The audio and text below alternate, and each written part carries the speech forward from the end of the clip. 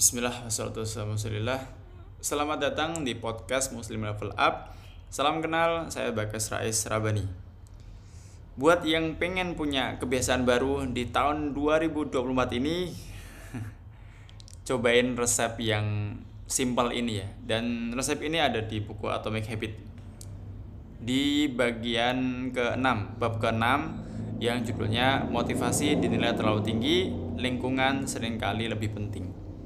Di awal pembahasannya itu ada satu riset gitu ya yang dilakuin sama, bukan riset ya, eksperimen ya. Eksperimen yang dilakuin sama Anne Thorndike, seorang dokter umum di salah satu general hospital di Boston. Si dokter ini tuh punya gagasan yang gak lazim gitu ya, gak umum. Gagasannya adalah dia pengen memperbaiki kebiasaan makan ribuan staff. Berarti rumah sakitnya tipe A mungkin ya. Mungkin ya, karena ribuan staff gitu. Kalau rumah sakit biasa kan ya paling ratusan staff gitu ya.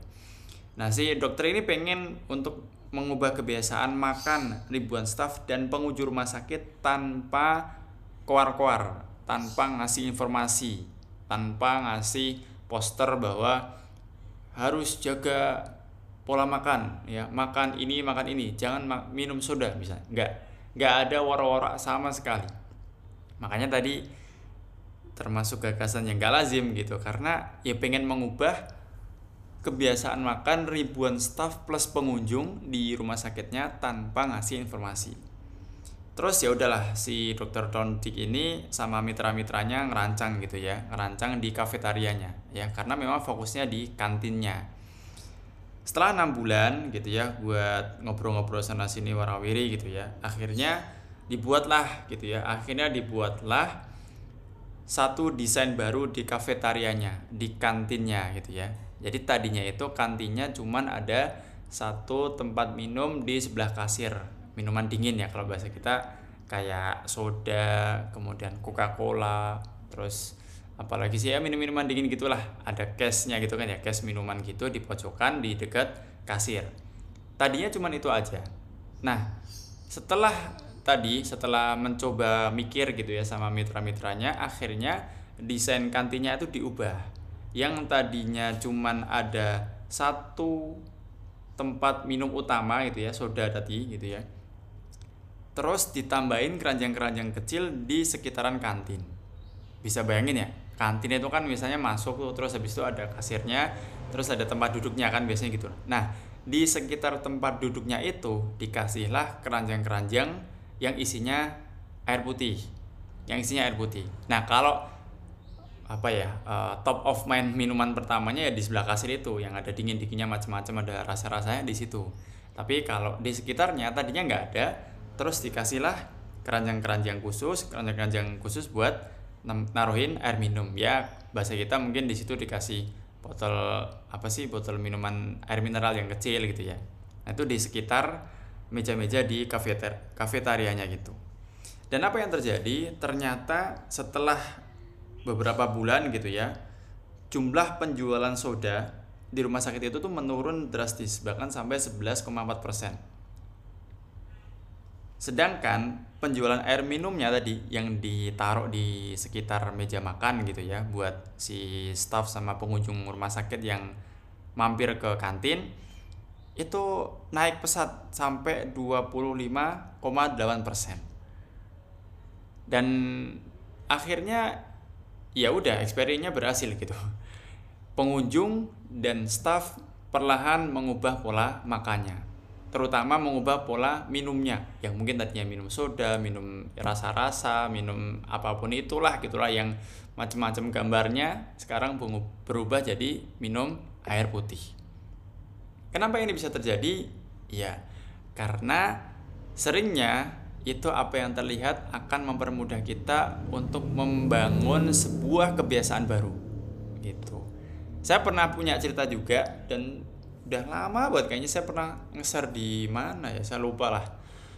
Itu sama ya, jadi dulu itu saya nulis tentang saya dan apel.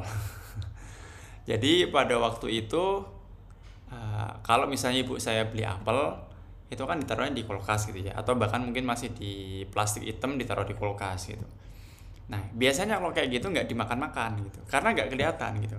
Ketika apel itu dipotong-potong, ya kecil-kecil, dibersihin, terus habis itu ditaruh di mana ya, di dekat saya apa main laptop lah misalnya gitu ya, dekat saya kerja gitu, maka nggak usah butuh waktu lama buat apel itu habis gitu.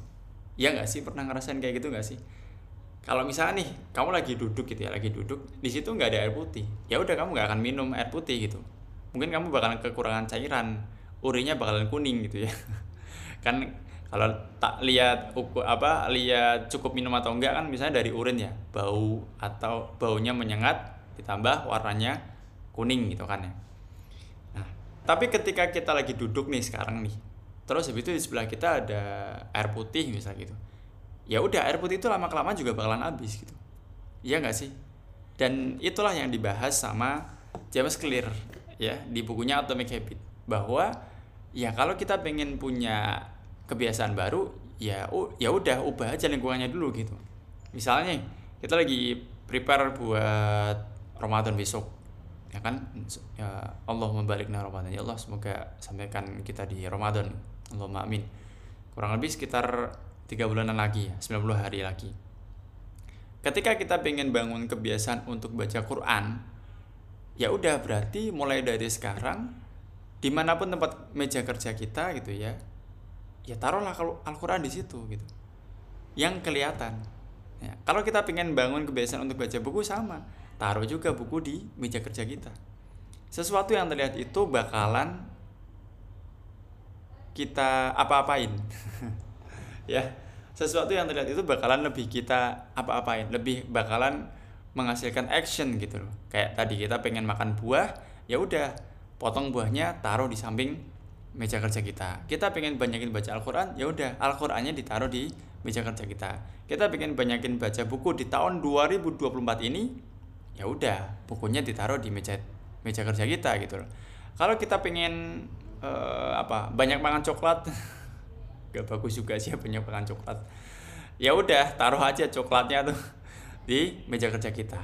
Jadi kalau pengen bangun kebiasaan baik di tahun 2024 ini, coba bikin sesuatu yang pengen kita bangun jadi lebih kelihatan jelas plus deket sama jangkauan kita, supaya kita punya trigger untuk melakukan satu aktivitas yang lebih baik lagi.